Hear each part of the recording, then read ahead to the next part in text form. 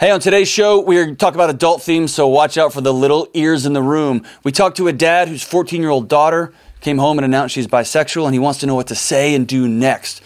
We talked to a woman whose 12-year-old son is addicted to pornography, addicted to horror movies, and she wants to know what to do.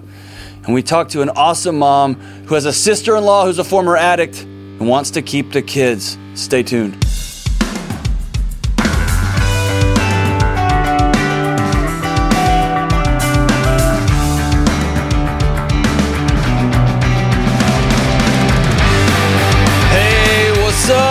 This is John with the Dr. John Deloney Show. Thank you for hanging out with us. I'm so glad that you're here. We got a lot going on today, and I'm glad that you are along for the ride. We're going to talk about relationships, mental health, parenting, all of it, right? Everything you can imagine we're going to talk about today on the show. Give us a shout at 1-844-693-3291. That's 1-844-693-3291. Or go to johndeloney.com/show, fill out the form. It goes to Kelly, and she makes the decisions as to whether we all live or die. And speaking of Kelly and James, here's what just happened. Just now, fresh off the presses, another Deloney screw up. I left all my stuff in the other studio. I went to grab it, and evidently, nope, I'm not even going to say evidently. Evidently is what people say when they are apologizing for something that they don't think they should be apologizing for. It's like, evidently I hurt your feelings, or evident. I walked into a studio and I missed the big red neon light that says recording, and I just busted in the middle of someone else's session. I screwed up the whole session. And in the engineering world, that's the gravest sin. Unplugging is probably the number one sin. The second sin is walking in. So on behalf of America and the 17 listeners, Kelly, James, I'm sorry. Proud of you for taking ownership of that. Not evidently. I'm just sorry. I hope that you're... Kelly just looked at me like this. Yeah, I don't really give a crap. Hurry up and get to the calls. I'm just stupid. Apologies are dumb. She told me she had an ocular migraine with my name on it. That means that your head hurts because you're looking at my face. Well, I was saying I was having an aneurysm, and then we created the little, instead of my baloney has a first name, it's my aneurysm has a first name, and we went to Loney. So, I'm not sorry about that. I'm sorry about everything else, but not that. Zach, I'm even sorry to you too. Fresh start, let's do it. Fresh start. Put your bricks down, Deloney. They're always making fun of me. I got low, whatever. All right, so let's get right to the phones. Let's go to John in Oklahoma City. John, what's up, brother? How we doing? We're doing all right. Thank you for taking my call. You bet, man. Thanks for calling. How can I help? Okay. I have a 14-year-old daughter, okay, and it's recently come to her mother's and I attention that she believes that she is a bisexual. Okay. Now, she is a very easily influenced young girl and has always had trouble making and building relationships. Her mother and I feel that she is being influenced by a group of young people she just wants to fit in with. Okay. I'm trying, and my wife is trying to figure out how do we discuss with her about whether or not this is a real thing where she's being influenced. We're having difficulty navigating this, and I would really appreciate it if you weighed in and helped me out. Yeah, you betcha. So, first thing here, most importantly, I want to applaud you for having the courage to make this call. And our churches aren't great places to ask these questions anymore. Workplace isn't great places to ask these questions anymore. And so I have, over the last 5, 6, 7 years, I've just dealt with parent after parent. I've sat with mom and after dad, after mom, after dad, just wringing their hands saying, how do we best love our kid, right? And how do we want our kids' lives to be great and smooth and simple. And gender and sexuality issues, mental health challenges, physical health challenges, what major they're going to have, how beautiful they are, how beautiful they're not. Anything you can imagine A parent just wants their kids' life to be peaceful and smooth. And the hardest thing is when we realize they're not, right? Because they're kids, they're people, right? So right. I applaud you, man. I can hear it in your voice that this is weighing on you. So I want to step back, way back, and I want to speak to you, and I'm going to speak to the greater audience here too, and then we can drill down to your answers very specifically, okay? So first and most important, and I never want you to lose this, because this, she comes home as a 14-year-old and declares, I'm bi, right? This is going to be one of many, many declarations she makes over the course of her lifetime, right? Yes. It was something that she actually was withholding from us because she didn't know how we would react, and we just kind of happened to find out. Okay. So we sat down and talked with her about this. Okay. But I don't believe we handled it very well. How'd the conversation go? How did it go? Well, my wife, and I love her to death, but she said, this isn't how you're raised. Mm-hmm. These aren't the values that we believe in. And I ended up taking her out to dinner, and her and I just sat and talked, and I told her, I said, look, if this is the way that you are, then that's okay, because I love you. But I do want you to understand, that if you're being influenced by other people, that if you make declarations like this, these things kind of stick with you for a very long time, if not lifelong, because sometimes people bring these things up as a way to mock and ridicule and kind of laugh. And so my wife is not handling it near as well as I am. I'm trying just to let her know that and understand that I love her, and I love her deeply, and that's never going to change no matter what. But I would rather her get firmer values and figure out where they're coming from, and not allowing other people to influence her and trying to mold herself into what other people want. Right. Because then that's conditional love, and I want her to understand that that's not the kind of love you're trying to chase after. And I'm just having a hard time explaining this to her, because let's face it, I'm dad, and I'm not sure that she's really listening. So here's what I want to tell you. She's not going to listen to you. She's going to experience you. And the fact that you picked her up from your wife's comments and took her to dinner, took her and changed the environment, took her to a safe space, looked her in the eye and said, above all else and below all else, and to the east and west of all else, I love you. And that's going to be something that will reverberate in her heart and mind for the rest of her life.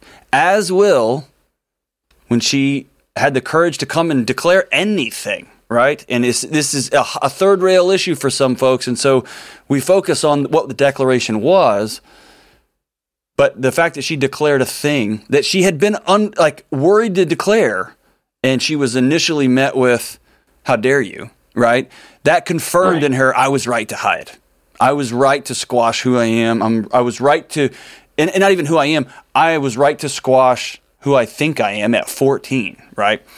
And so what you did was noble and remarkable, and I hope every dad in the United States follows that same trajectory. That when their kid comes home and gives them any sort of declaration that's different from the picture that we have in our minds for our kids, and I don't care who you are, you've got an imaginary picture for your kid, right? No matter how different that looks like, you said, hey, I love you to the moon and back first, and good for you. All right, so I'm going to back way up here and just use this as an opportunity to have a broader conversation, and then we'll drill in, okay? It sounds like you know this, but I just want to say it out loud.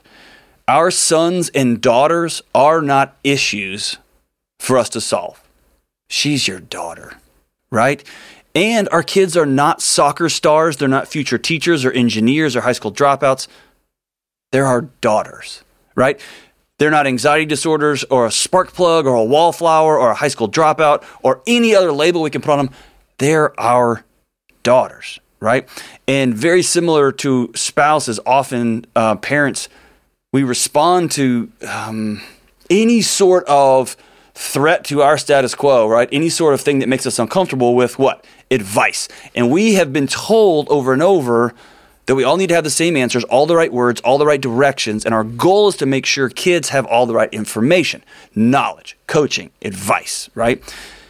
And we've also come to believe that our kids are reflections of our successes, or our failures. They complete us, and that their failures are permanent, their feelings are permanent, their responses, dreams, high school grades, first, second, third majors in college. All this is forever. And if anything gets off the rails, they are failed, they are broken, and all is lost, right?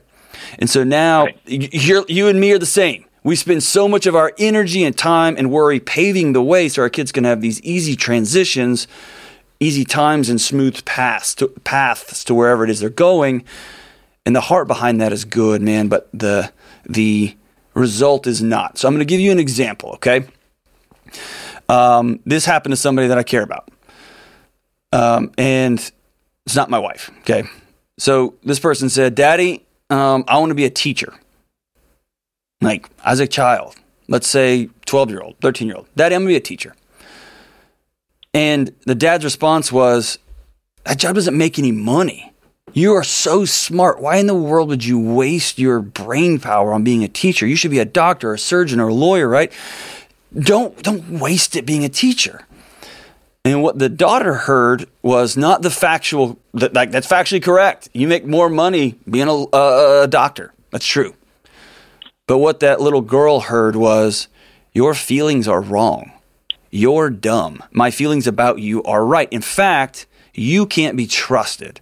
And you will always need to bounce your feelings and dreams off me. And that spirit and fire and wind that swirl and burn inside of you are not to be listened to or trusted. You call me. And when I'm out of the picture, you call somebody else, right? And this is how kids learn to disassociate from their bodies, how they learn not to trust themselves, and how they learn how to need other people to give them self-worth, which is the exact thing you're worried about, right? It's how they learn how to look for value in other people and insight about themselves and other people, because clearly they can't do it on their own, right? And so what if my daughter said, hey, Dad, I want to be a teacher. And my first thought was, oh my gosh, I know what teachers make. You're going to starve. But instead I said, tell me about that. Tell me about being a teacher. What does your teachers give to you that you would love to give to other people, right? If you're ever interested, I would love to give you some money and you can get some ice cream with Mr. Aaron or Miss Tally and go learn about being what really being a teacher is all about, right? And so now you're teaching your daughter how to listen and hear and feel her feelings and how to demand evidence from her feelings, right? How to paint a picture of her feelings and see them and know them, how to learn to trust herself, how to learn to believe in herself. And you, Dad, Mom, become a trusted confidant. You become a trusted person, a safe person. And there's going to be times, this is the example that I love that McConaughey gave me was, man, your job as a parent is to let them climb trees, even when you know they're going to fall off the bottom couple of limbs. Your job is to make sure they don't get on that one limb that ain't no coming back, right? And so there is these moments and you got to climb up and do that. So take me back to this moment. You guys discover it.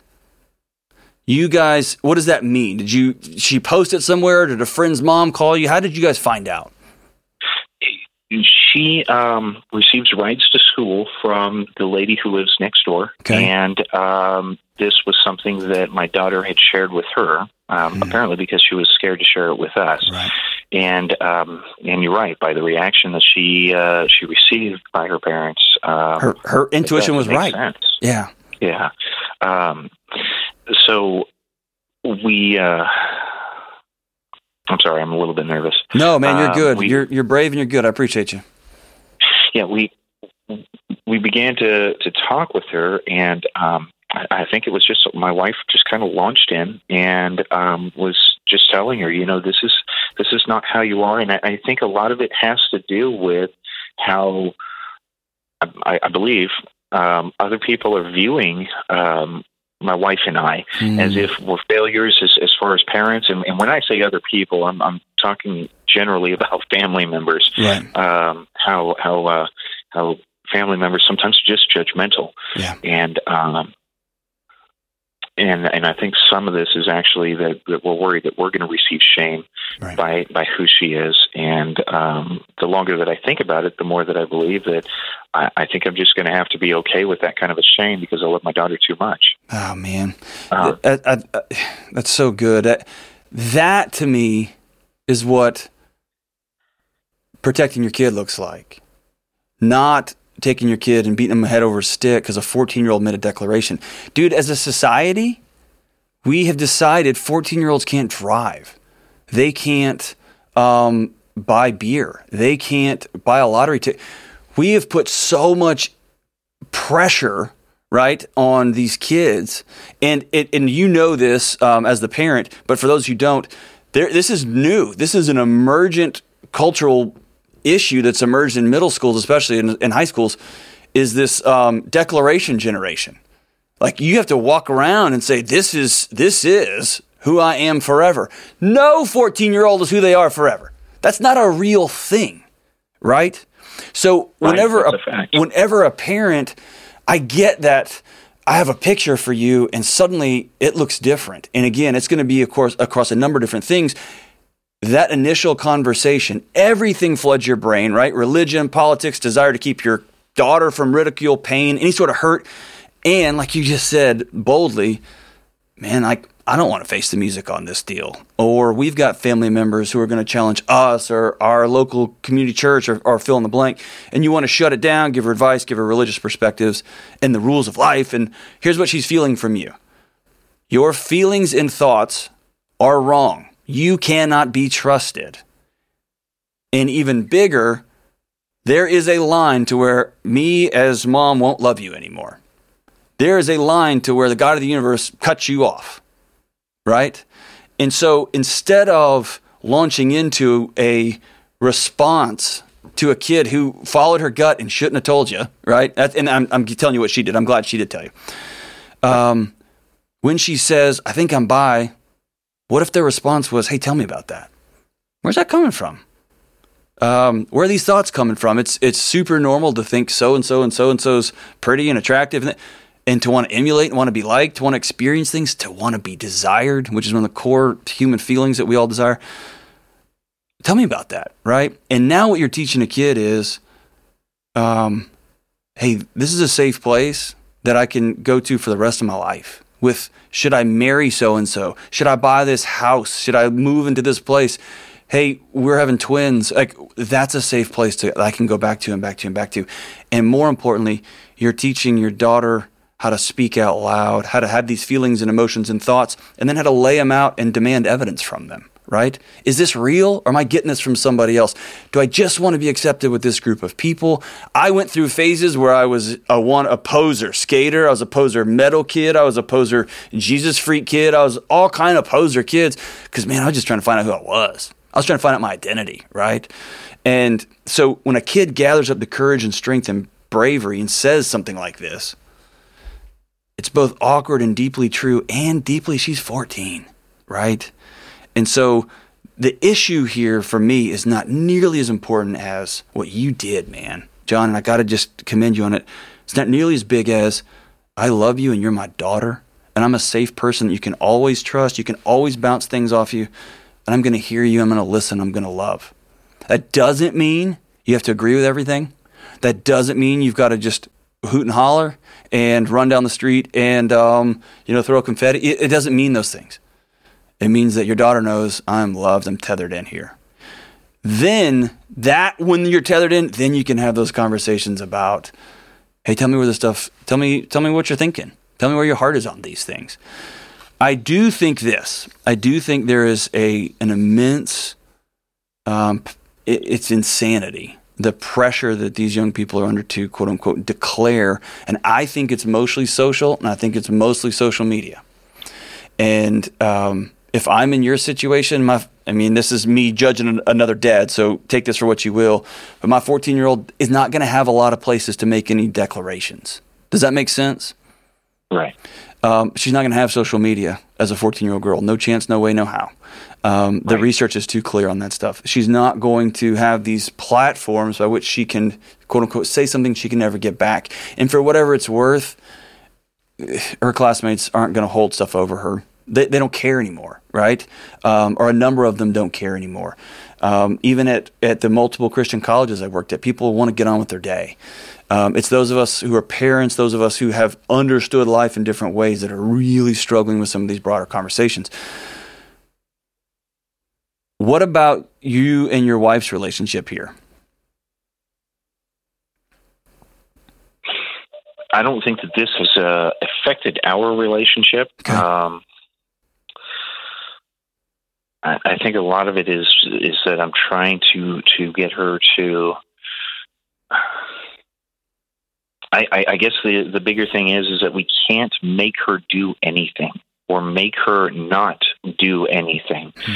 We can impose consequences for certain things, but we can't make her do or not do anything.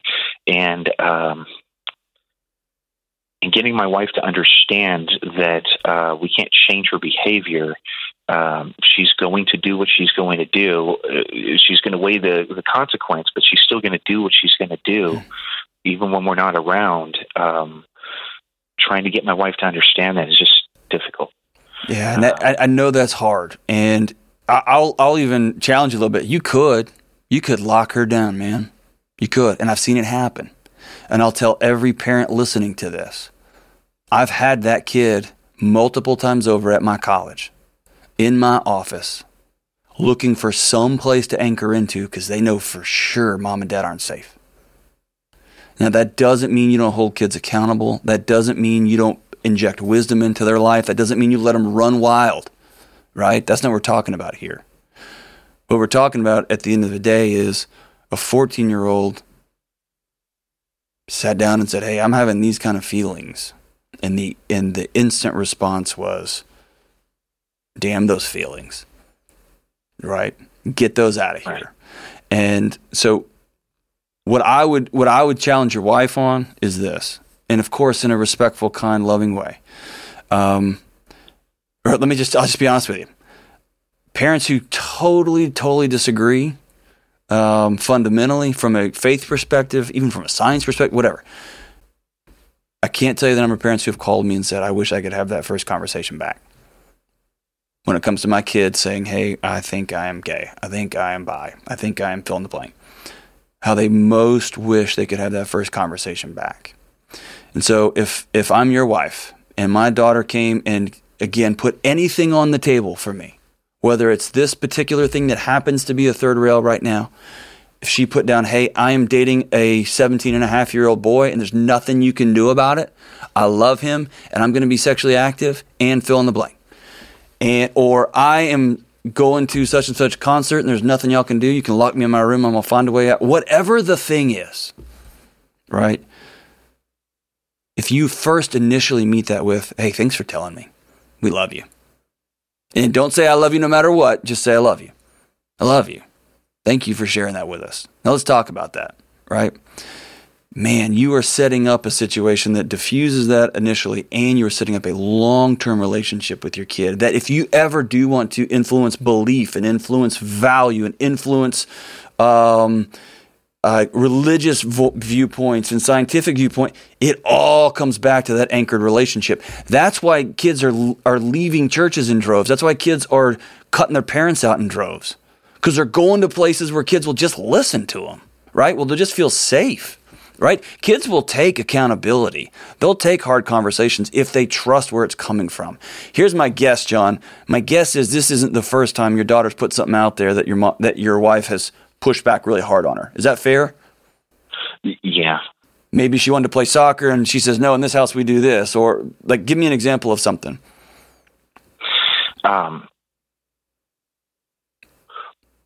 My daughter's been into a great number of things, and finally we just got to the point where we said, okay, if you're going to commit to something, you're going to commit. We're not going to let you back off anymore. So right now it's guitar. She decided she wanted to be into it, so now we're pushing really hard. Hey, we're going to follow through with this. Yeah. And does that create some tension in the home? Oh yeah. It creates a great deal of tension.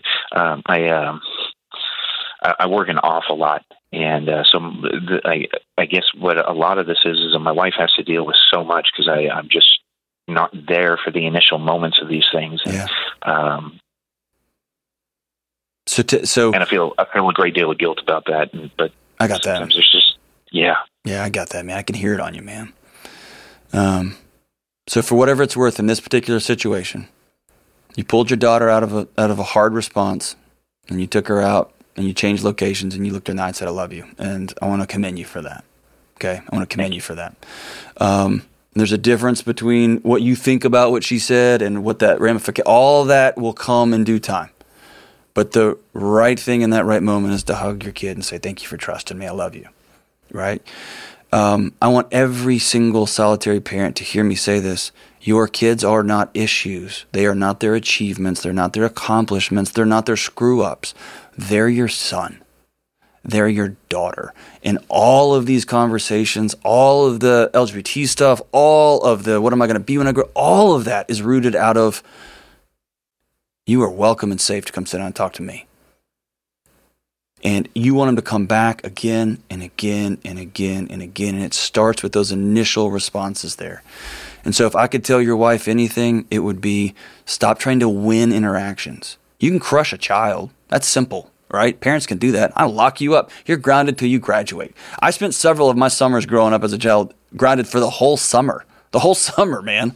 And I deserved it too, by the way. You can crush a kid. That's simple.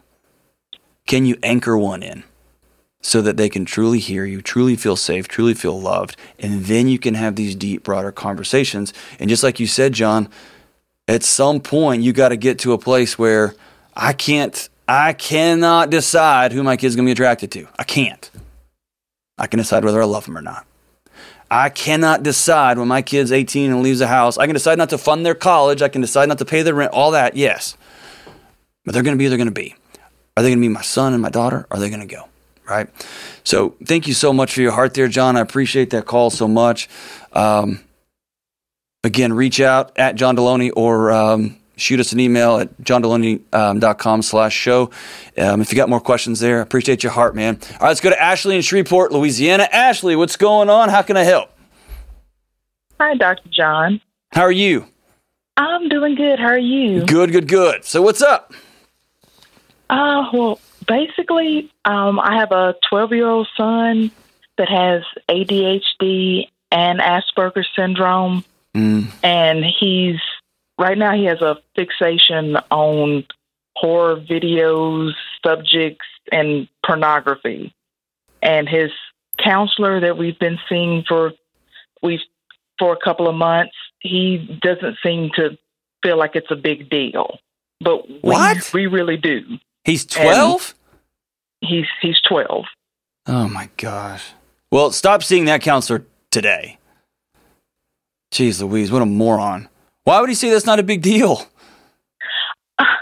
I don't know. He's addressed it with them, but he always just kind of, well, I think you're above that.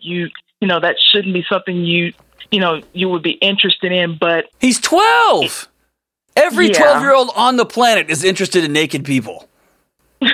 That's why they have got parents that get between them and viewing naked people. Why? Because they're children. God almighty. Any counselor that says, they shouldn't, but it's cool. Dude, should not be a therapist, especially a child therapist. Unbelievable, man. Just the scientific research about how these poor kids are blowing the hedonic sensors out of the back of their heads with, I'm getting fired up, and this is not at you, Ashley. You are beautiful and lovely and wonderful, and I'm glad that you called. Can't believe my own ears that a therapist would do this. If a 12-year-old is coming to see me, this is a red alert moment, because the research on these kids who start looking at pornography at young ages are unable to have erections at 23, 24. They are unable to hold relationships. They are melting their sexual partners because of their misguided understanding of what sex is. They're getting sex education from pornography. And this is a stop the presses moment for me. This is pull all the internet out of my house if I have to, turn every screen off in my house if I have to. I'm not going to put that garbage in my kid's head. I'm not going to let them have access to it in any way, shape, form, or fashion ever. I don't care if they have Asperger's or ADD or anything like that, right? And the same's going to go with horror movies, quite frankly, when it comes to what kind of horror are you talking about? It's anywhere from like Friday the 13th all the way through. He's got fixations on serial killers and Ashley. Where is he getting this stuff? He's hearing about it. he hears about it from his friends. And the worst part is now that he's back in school, they all have Chromebooks. And he gets on and we'll look at his history, and he'll do maybe 5 or 10 minutes of classwork, and then he's on YouTube and he's just searching and just all day. Listen, you are in the school principal's office tomorrow at 8 a.m. You take the day off of work if you got to, because those are supposed to have filters on them. He's a child. They're supposed to have filters on them. They're supposed to not be able to just surf the web. They're supposed to have a lot of breaks in those Chromebooks, right? And I was intentional about asking those questions with my kid. You get in there that morning and enough. 12-year-olds shouldn't be watching rated R movies in school. They shouldn't be watching them at all, for God's sakes, man. Yeah. Right. And again, this has nothing to do with diagnostics. Kids are into things that get their heart rate racing, right? That's their kids. And this is not about his diagnostics. This is about the fact that he's 12, right? He's a 12-year-old boy who wants to check out naked people. He's a 12-year-old boy that wants to check out cool, exciting, ooh and ah, violent, crazy things, right? And that's a parent's job. That's a school's job. That's a counselor's job. That's a teacher's job to protect these kids, Ashley. So I would be all up in there. And if not, I'm going to throw that computer in there, and then we're going to do this thing the old school way, because I'm not going to have my kid in that poison, in that trash. No chance, no way, no how. We can't help the conversations that our kids are having with their classmates. I actually those don't bother me. They give me a great avenue into my son's heart and my daughter's heart. And so I like hearing about words that they've learned and conversations. And some of them are hard and uncomfortable, but that gives me a great avenue to have conversations with my kid, right?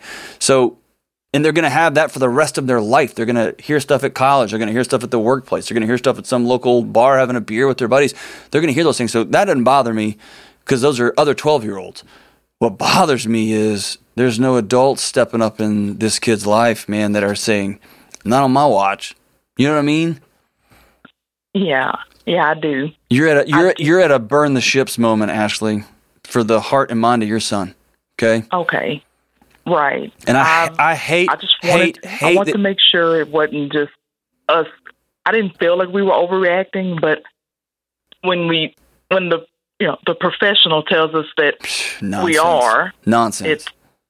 You tell that moron to call me on my own show. I'd love to talk to him. I would love to, right? Or take this YouTube clip and whenever it comes out, and then email it to him and say, I want to discuss this at the next session. Except hopefully by the time this comes out, you're not having any more sessions. Jeez Louise. And by the way, is this the same guy that diagnosed your child as ADD/Asperger's? No, that was a psychiatrist several years ago. Okay. We switched to this guy because we kept having that reoccurring problem with him searching for things, and the group suggested that we meet with him because he may be more open to talking to a male instead of a female counselor. That's fair. Kids will talk to different people with different levels of comfort. That's awesome. But when you're working with a child, you have to remember that when your kid is seeing a child counselor, psychologist, whatever, you, the parent, are the actual client there. You get to talk through what the treatment's going to look like. Not that you get to decide what the outcome's going to be, but you get to come into those and say, my kid is already developing a pathology, an addiction towards pornography. We've got to stop this, and I need some help. And if a therapist is going to say, well, I don't really do that. I do guided directive therapy with 12-year-olds, and say, you're an idiot, and then go find somebody else that's going to help you solve this immediate crisis of a problem with your 12-year-old, okay? Now, here's the other thing. If your child truly is on the autism spectrum, right? And again, I want you to go have somebody else check this. Anytime somebody just throws Asperger's and ADD, that's actually, the language isn't even what they use anymore. They've got different language for that diagnostic. And so I'd recommend getting that tested and see. But man, if you start developing some of these long-term patterns, some of these long-term loops with somebody on the autism spectrum disorder, it is unfathomable how hard it will be to unwind some of that. A kid with ADHD tendencies who's coming from a chaotic situation, who maybe doesn't fit in a traditional classroom, and so we're just going to label him. that's a whole other conversation. But that kid is going to suffer from this addictive, this looping, this routine-driven, this chaos-pushing. Man, he's going to be searching. So we've got to get extra intentional now about having alternative behaviors, alternative things. And for a 12-year-old, that means complete restriction. Not learning to live with. Hey, listen, Ashley, your mom gut was right. Your mom heart was right. Okay? Okay. Listen, follow your gut, follow your heart. You know that boy better than anybody. Okay? Right. Thank you. All right. So listen, you didn't screw anything up. You listened to the professionals. You did what they told you to. And I'm super glad that you called. It's time to get in. It's time to it's time to turn into advocate mama. It's time to go be war mama now. And again, you're in that school office at 8 o'clock tomorrow morning. Show the history and say, this is not going to happen. And it's not up to the 12-year-old to not go to these sites because they're 12, right? Good grief, you're going to drive me crazy. All right, let's take one more call from Renee in Toledo, Ohio. And then I'm just going to have to go lay out in the woods or something. All right, let's go. Hey, what's up, Renee? How are we doing? Hey, Dr. John. How are you doing? I'm doing good. How are you? Doing good, thanks. All right. So what's up? I'm so glad I get to talk to you. I'm glad that you called. It's awesome. What's up? So my husband and I have had a dilemma. His sister has had a on and off again drug addiction for about 20 years now.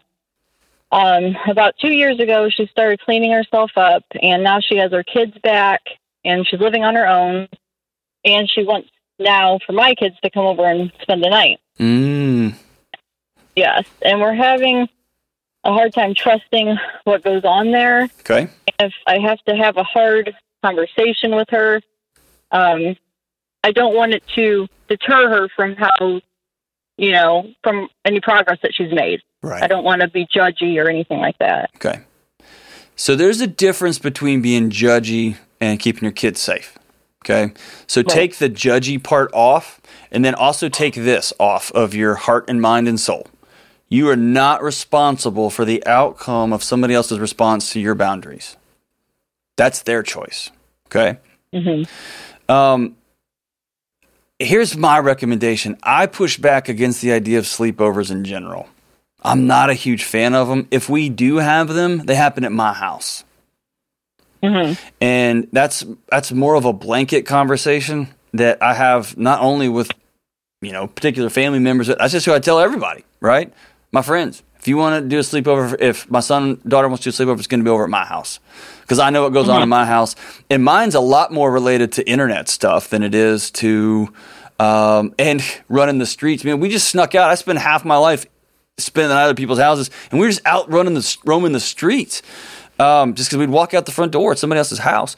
And the world's different now. And it was stupid then. It's dangerous now, right?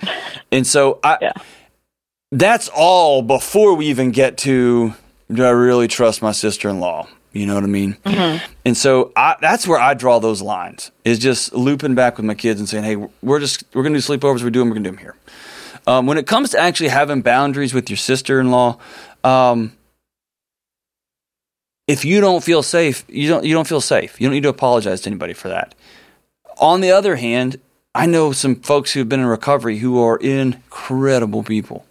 And they've got a past that man makes my toenails curl, and I've seen a lot of wild stuff.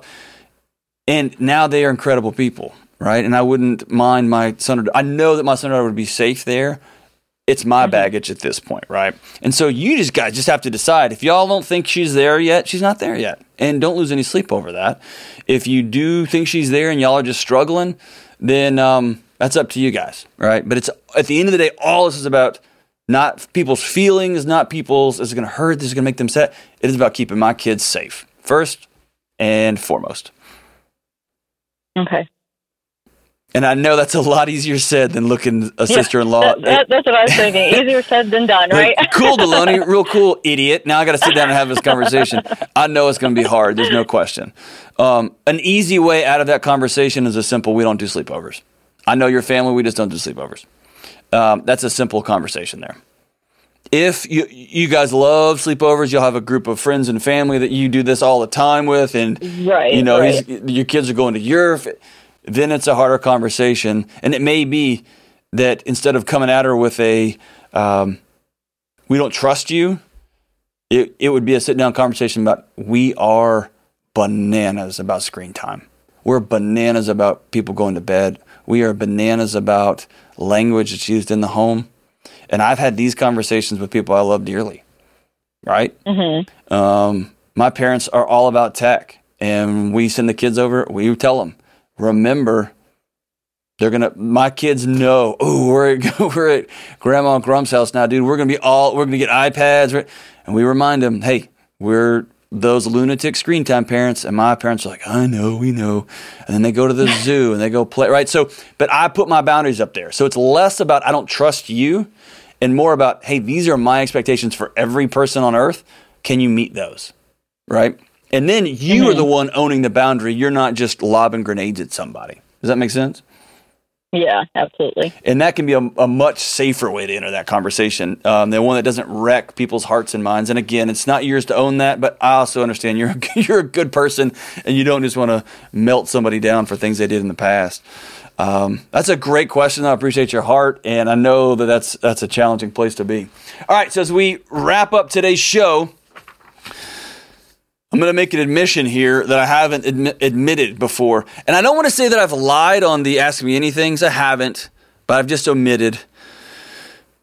I occasionally really, really, really love country music, especially old country music like, Cash and the Merles of the world. I love them. But I got a buddy that I knew back in college who's just turned into a sensation, man. He's incredible. And he had a new record out a year ago now. And dude, it's so good, man. And I don't want to be that guy being like, you should listen to my friend. But man, he's super good. He's a Texas country artist named Aaron Watson. And I was looking through some of my favorite Aaron Watson songs.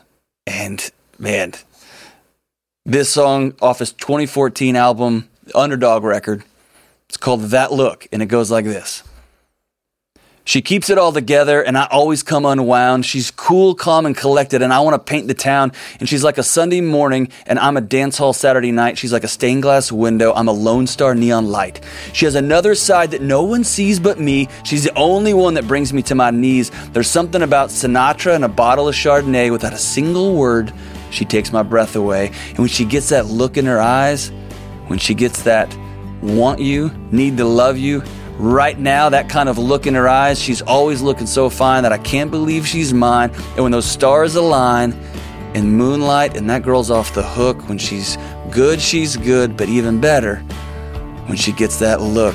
If that's not a Texas country song, just when she gets that look. I love it, Aaron Watson. My man, this is the Dr. John Deloney Show.